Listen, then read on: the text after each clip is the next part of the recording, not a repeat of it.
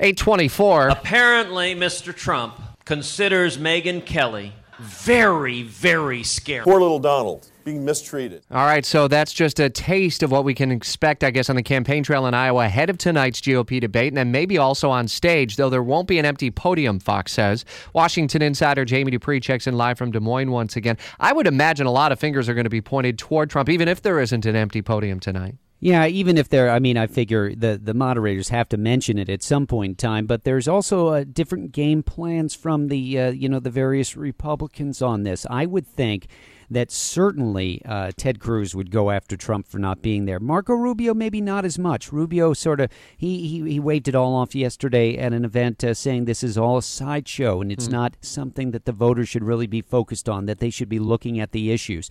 You know, the one thing, I tweeted this out a little ago, that the last three polls in Iowa, Rich, have all shown Trump up 7. I always talk about trends, and I think we're seeing that there is a trend there.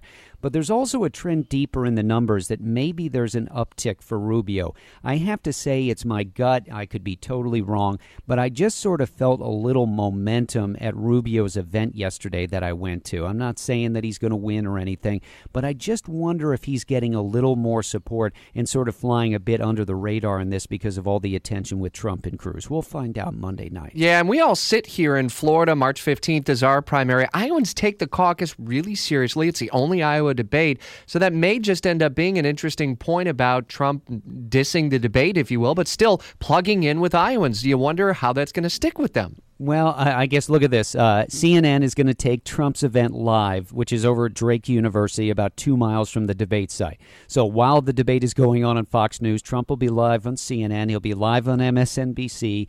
He may be live in other places as well. So he'll certainly be getting out there. Will he get as many eyeballs as the debate? I don't know about that. Again, the one thing that happens here is that anything that is said inside the debate, Trump will not be able to respond to live. And I do think that introduces a level of uncertainty, but you're not going to hear any second thoughts, I don't know, from Donald Trump. And we're still wondering, will he leave his rally and storm his way over to the debate site? You never know. Oh, I can't wait. Tonight is going to be really fascinating. We'll hear you throughout the day. We'll hear you live at 7 o'clock with Eric Erickson, back with me tonight at 8, the debate at 9 o'clock until 11, post-debate coverage, and a full recap tomorrow morning if everyone wants to kind of unplug tonight and just let the show happen on its own with our Washington insider, Jamie Dupree.